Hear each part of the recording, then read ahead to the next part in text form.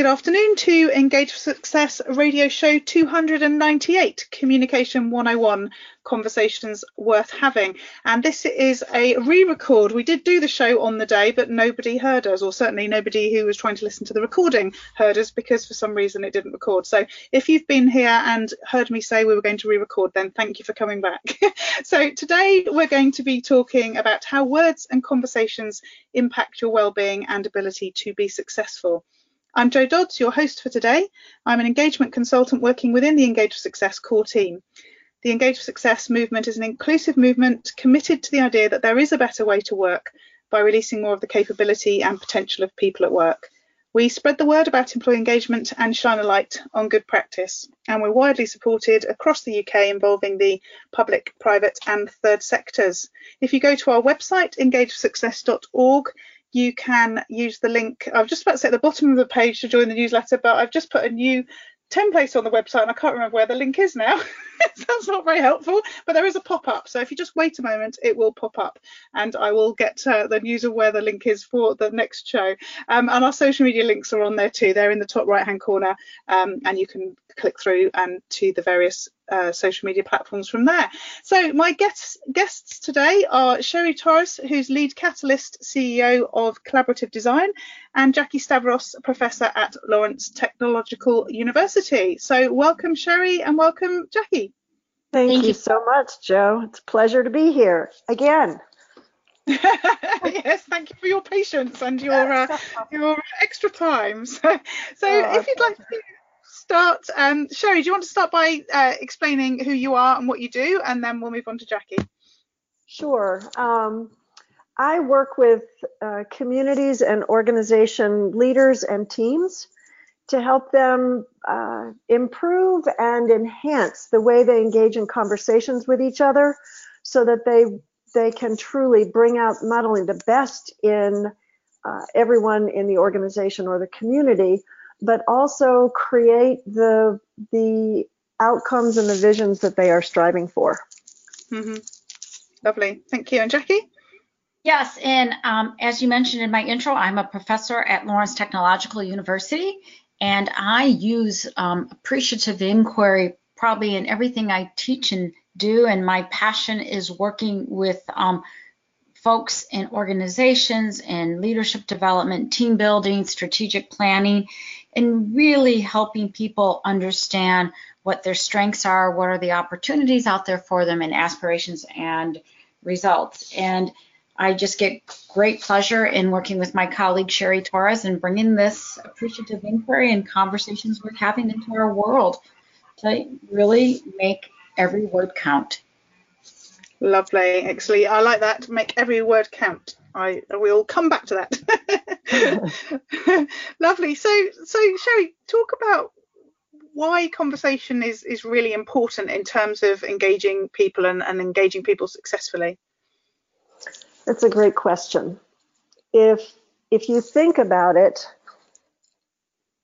almost every waking moment, and probably when we're sleeping and dreaming as well, we are engaged in conversation, either internally with ourselves or externally with other people. And those conversations are pivotal. They determine the direction we move in. They determine what our next moment is, what our relationship is like.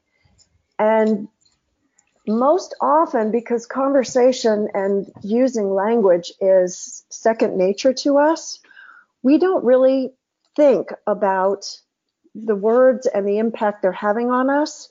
Instead, we just speak. Very similar to like the water in which fish swim. And just like the fish, if the water is toxic, the fish cannot thrive. And if our conversations are toxic or they're not really worth having, then we can't thrive either. So our work is really about how do you intentionally foster conversations that really support productivity, high engagement, and flourishing. Mm-hmm. And I love the comment you made about the fact that we're having conversations internally, just with ourselves, as well as externally with other people, because that's such a big part of how we sort of think and behave on a daily basis, isn't it? What we're telling ourselves. Absolutely it is. And we really don't watch those conversations. No, exactly, especially because no one else can hear them. Right. and just explain also your role with Jackie. You work together and you've written a book. What's the book? So the book we have is called Conversations Worth Having, Using Appreciative Inquiry to Fuel Productivity and Meaningful Engagement. And Cheri and I began working together well over 15 years ago. We actually wrote a book called Dynamic Relationships. And I would say after all of our research and practice throughout the world and with our clients, we realized that the hallmark of a great relationship is the hallmark of a great conversation, and conversations that are appreciative and inquiry based are meaningful, solution focused, productive, and engaging. And that's what we were able to do in bringing it into this latest book that we wrote. Yeah, and that's Conversations Worth Having if anyone wants to go and check it out. So tell us a bit more, Jackie, about what appreciative inquiry actually is. I guess it's a phrase some people will have heard, but maybe don't really understand what that means. So Appreciative Inquiry was actually, it was co-created by David Cooper-Ryder and Ron Fry and a group of professors and doctorate students at Case Western Reserve University in 1987. And appreciative inquiry was a way of asking questions that were generative. And today, if you fast forward today, appreciative inquiry seeks to discover the best in people, the best in teams and organizations and communities. And it's known as one of the most widely used approaches for fostering positive change and creating new innovations. You'll hear organizations you might be familiar with, like Marriott Hotels and Green Mountain Coffee Roasters, Google, the Cleveland Clinic. These are places where people understand the importance that appreciative inquiry values the voices and opens our world to really new possibilities and new ways of working together and just understanding of what can be. Lovely. And Cheri, perhaps could you add to that about why it's so unique for success in terms of these conversations and relationships? Sure. I think one of the things that David and the team that he was working with realized in the course of their research is that, and it's an underlying principle of appreciative inquiry, is that we literally move in the direction of the questions that we ask and the images that we hold in our mind. So if we want to move towards what we want to create in the world, then we need to be intentionally fostering images of what we want, and then again intentionally asking questions that help us uncover the positive core of that we already know how to do, and to be creative and innovative in how do we bring about that future that is calling us. Right. And it's a subtle thing, but it maps perfectly with that notion that we move in the direction of our conversations. And so having conversations about what we want and what we want more of is the way to achieve a world that works for everyone. Mm-hmm. So Jackie, can you tell us more specifically about actually how you do it? What are the sort of stages? What does it look like? Because it all sounds very logical, and as Cheri said, moving towards what we want all sounds, of course that's what we would do, but it's never that easy, is it? No, and what we've done over the years is we've really boiled it down to two practices. And the key is that you practice the practices. And the practices are positive framing and generative questions. And when you look at positive framing, when you take a challenge, a problem, or a situation, how do you frame and draw people into a conversation and inspire them to take action? And a generative question is a type of question that creates new images and changes the way people think and ask. And generative questions demonstrate that, Joe, you're really curious about the situation, and you really want to understand the person you're talking to, and you want to figure out a way to move forward together. So if I talk about positive framing, we have a little model in our book that talks about, it's called the flipping process. So imagine that there's three steps here. You name it, you name the problem, you flip it, name the positive opposite of the problem you brought forward, and then you really frame it by clarifying what you want more of, the outcome if the positive opposite is true. So if I gave you an example, which happens in a lot of organizations, let's say the problem is low performance, and we talk about several examples in the book. One is in a hospital that, the stats are down, there's low performance, there's issues in the emergency room, and the positive opposite is you want to turn things around. The opposite of low performance is high performance. But the real conversation you want to have is you don't want to dig deep into low performance and high performance. But think about if I asked you, Joe, what is the outcome if you have high performance? And the inquiry of high performance would be an emergency room that has highly satisfied patients that are well cared for. And that's where you want to take the inquiry into the direction of what you want more of, and the outcome of the positive opposite is true. So what does a high performing ER look like?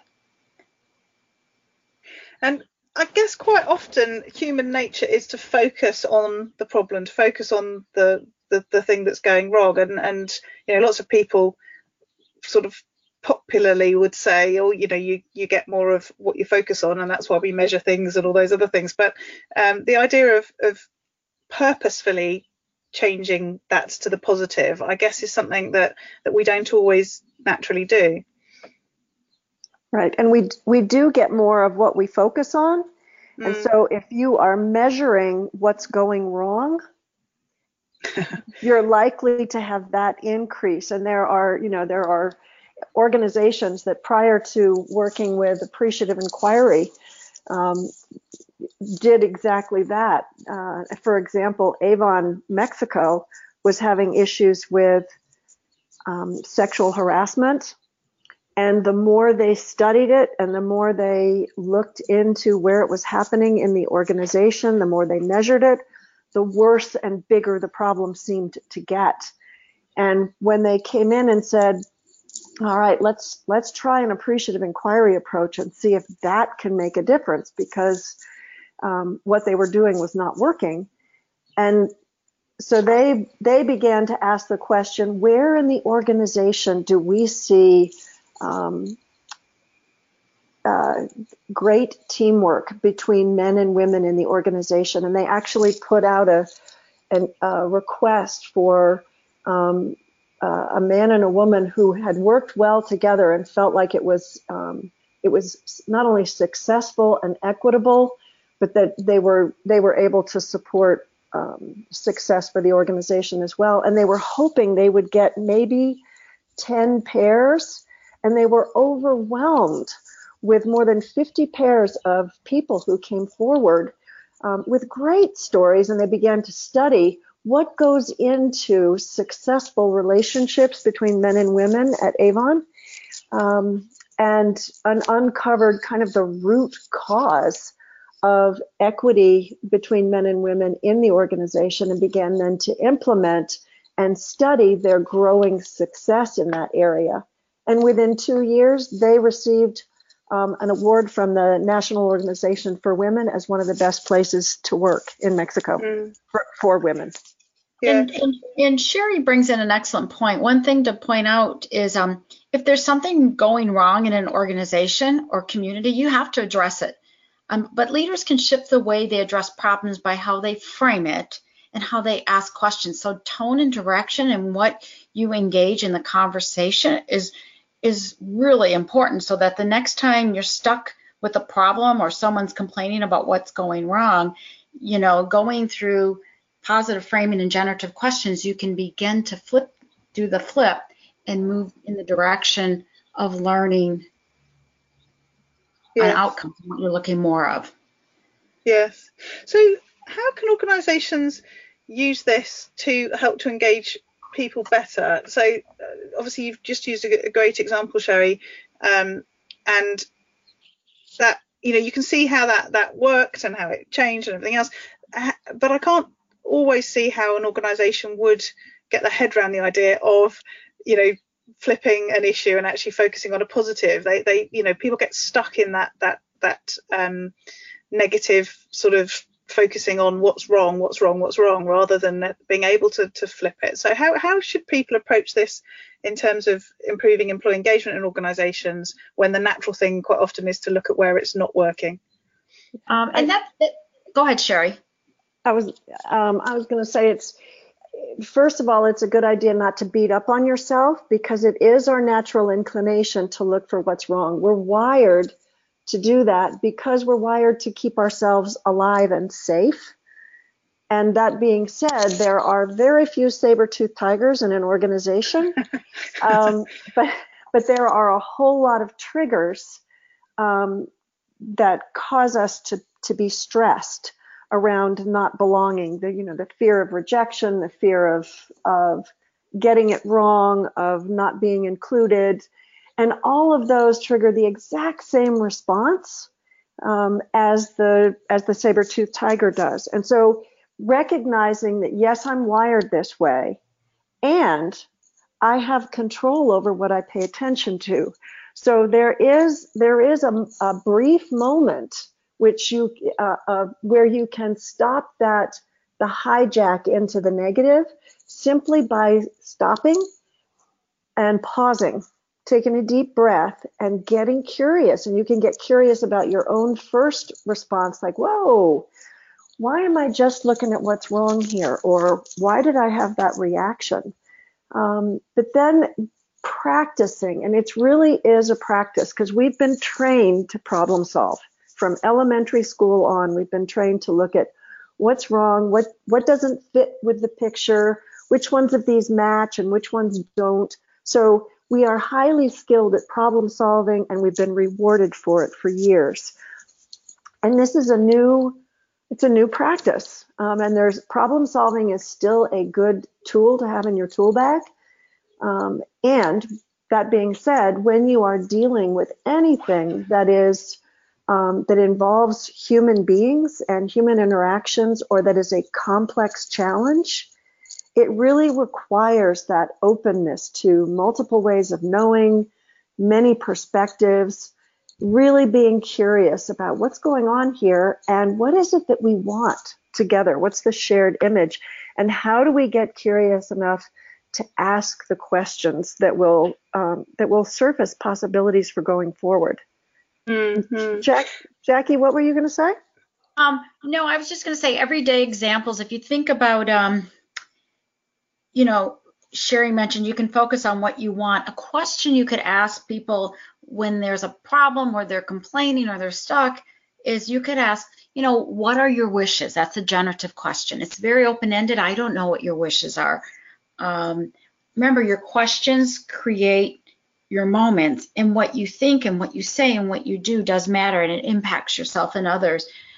Another problem in organizations, people coming late to meeting, people being on their cell phones or computers during meetings, and it would start with a generative question would say, you could start with explaining, why is it important that we all gather on time, and then perhaps ask, when is the best time for us to get together, and is there something that can be done so we get here on time?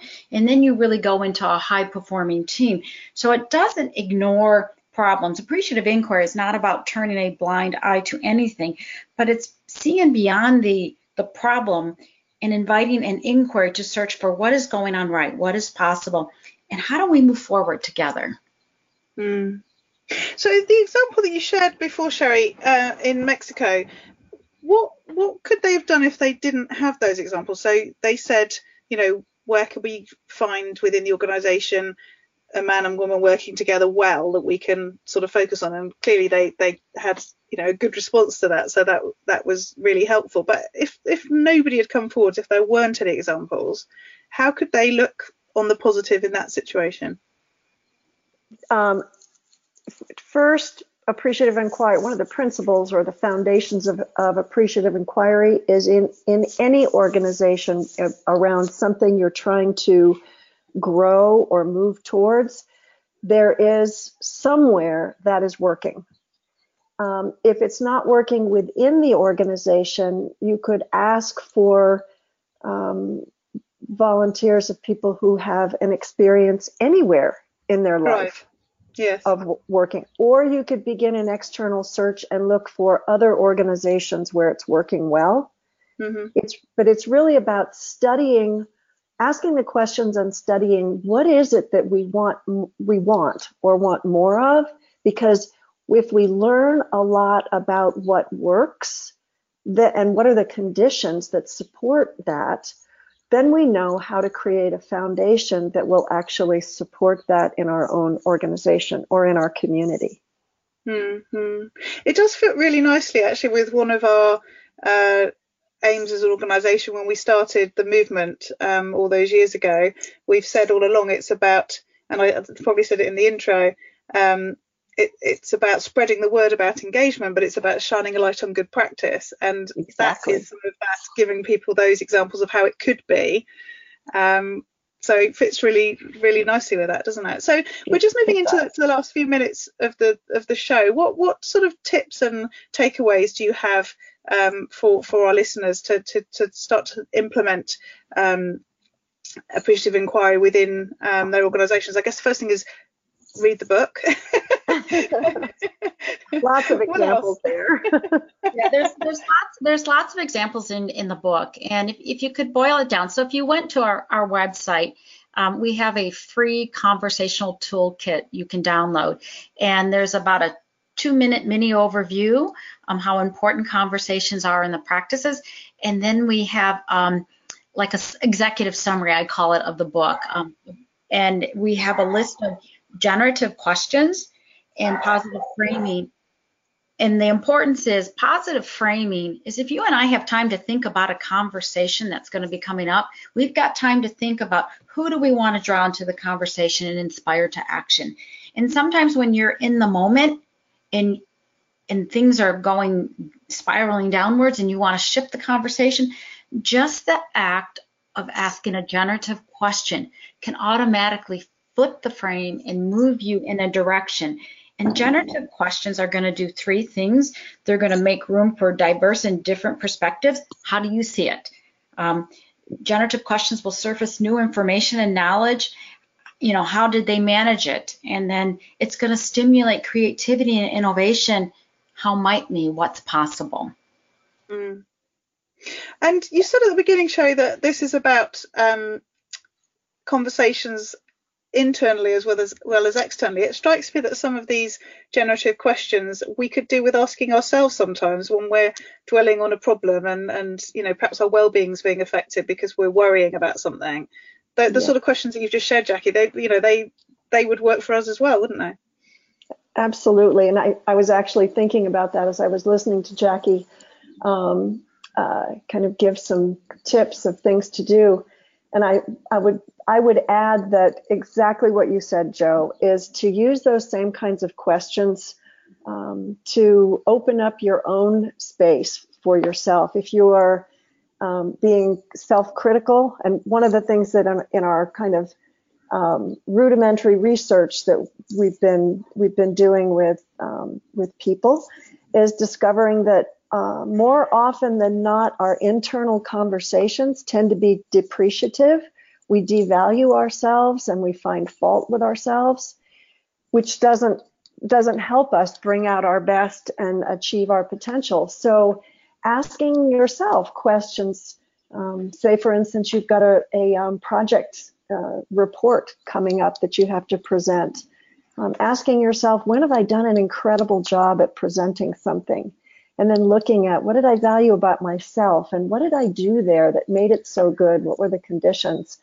In order to not only give you ideas for what you can do going forward, but to ground yourself in that awareness of, I've been successful at this before. There's nothing stopping me from being successful at this again. So really getting curious and getting curious about other people. The one question that I would highly recommend all of us ask ourselves, and I especially have to remind myself all the time of this, is do I really know that? Am I sure, absolutely certain that my assumption is correct?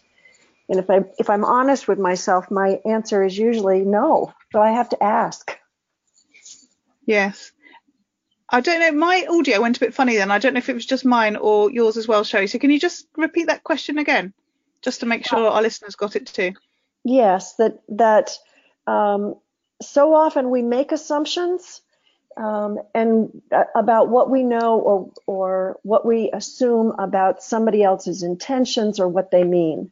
And for me, a really important question to ask myself is, am I sure about my assumption? Am I absolutely certain that I'm correct? And more often than not, if I'm honest with myself, I have to answer, no, I'm not certain. I might think this, but I'm not certain. And so when I come from a place of I'm not certain, and I ask the question about someone else's either intentions or what they meant, it's going to come from a place of genuine curiosity. And I often learn that, in fact, I was not correct in my assumption. So and that reinforces my my willingness to be open and ask those kinds of questions. Yes, yeah. So we're just coming to the last few minutes. So to just close, Jackie, close. How do we know this is working in organisations? What if this was an organisation where this was working really well? What sort of evidence would we see? The evidence that you would see in the organizations, if you were walking around or listening, I believe you would hear people sharing ideas. You would see change. You would see an uplift of energy, people suggesting possibilities, people really working well together. And what begins, and if you're a believer that conversations are a defining moment in your life and they shape you, then why not put a dose of appreciative inquiry, because it brings out the best in people. And you can go to the Appreciative Inquiry Commons at the David L. Cooper Writer Center for Appreciative Inquiry, and you can see hundreds, if not thousands, of organizations that have known about something that emerged about 30 years ago. And how it's being used in communities and in cities and companies and entrepreneurs and school systems. It just goes on and on and on. Yes, yeah.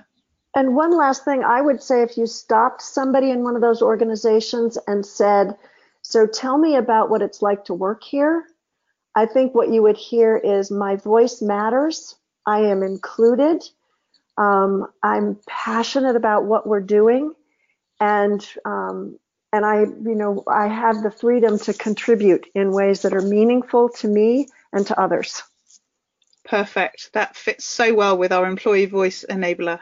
So thank you, Cheri, and thank you, Jackie. It's been great speaking to you again for the second time, even better this time. Thank you so much for this opportunity. Yeah, thank you, Jo. It's been a great conversation, one worth having. Yes. Lovely. Thank you.